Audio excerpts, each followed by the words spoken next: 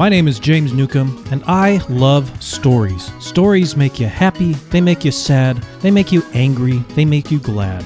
But most importantly, they make you think. That's what this show is all about.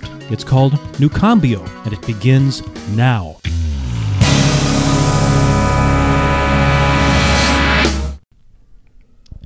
A man only begins to be a man when he ceases to whine and revile, and commences to search for the hidden justice which regulates his life.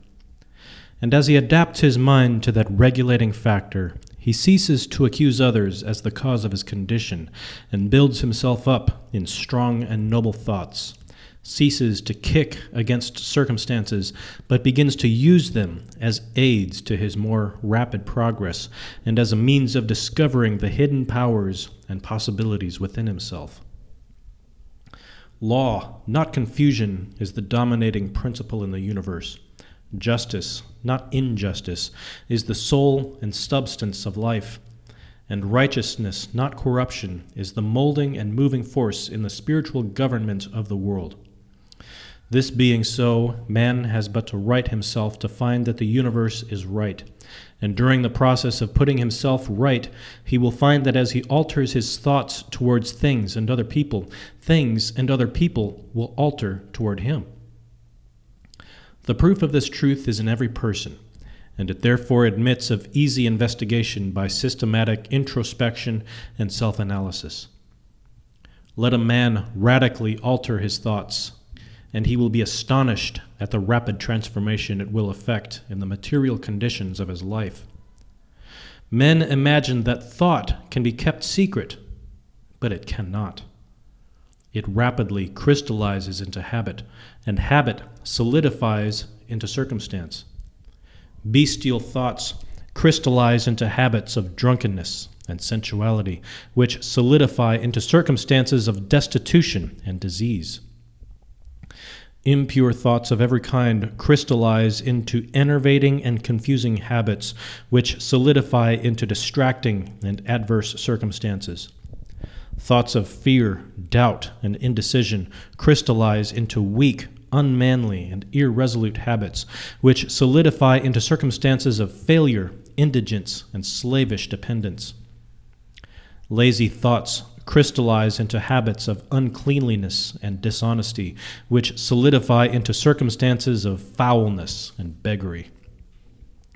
Hateful and condemnatory thoughts crystallize into habits of accusation and violence, which solidify into circumstances of injury and persecution. Selfish thoughts of all kinds crystallize into habits of self-seeking, which solidify into circumstances more or less distressing. On the other hand, beautiful thoughts of all kinds crystallize into habits of grace and kindliness, which solidify into genial and sunny circumstances. Pure thoughts crystallize into habits of temperance and self-control, which solidify into circumstances of repose and peace. Thoughts of courage, self-reliance, and decision crystallize into manly habits, which solidify into circumstances of success, plenty, and freedom. Energetic thoughts crystallize into habits of cleanliness and industry, which solidify into circumstances of pleasantness. Gentle and forgiving thoughts crystallize into habits of gentleness, which solidify into protective and preservative circumstances. Loving and unselfish thoughts crystallize into habits of self-forgetfulness for others, which solidify into circumstances of sure and abiding prosperity and true riches.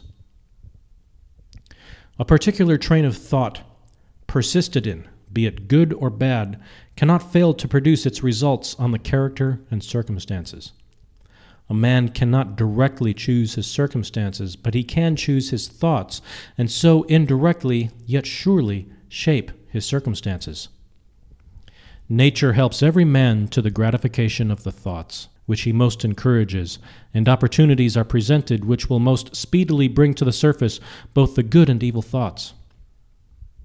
Let a man cease from his sinful thoughts, and all the world will soften towards him and be ready to help him. Let him put away his weakly and sickly thoughts, and lo, opportunities will spring up on every hand to aid his strong resolves. Let him encourage good thoughts, and no hard fate shall bind him down to wretchedness and shame. The world is your kaleidoscope, and the varying combinations of colors which at every succeeding moment it presents to you are the exquisitely adjusted pictures of your ever-moving thoughts. So you will be what you will to be. Let failure find its false content in that poor word, environment. But spirit scorns it and is free. It masters time, it conquers space. It cows that boastful trickster, chance, and bids the tyrant circumstance uncrown and fill a servant's place.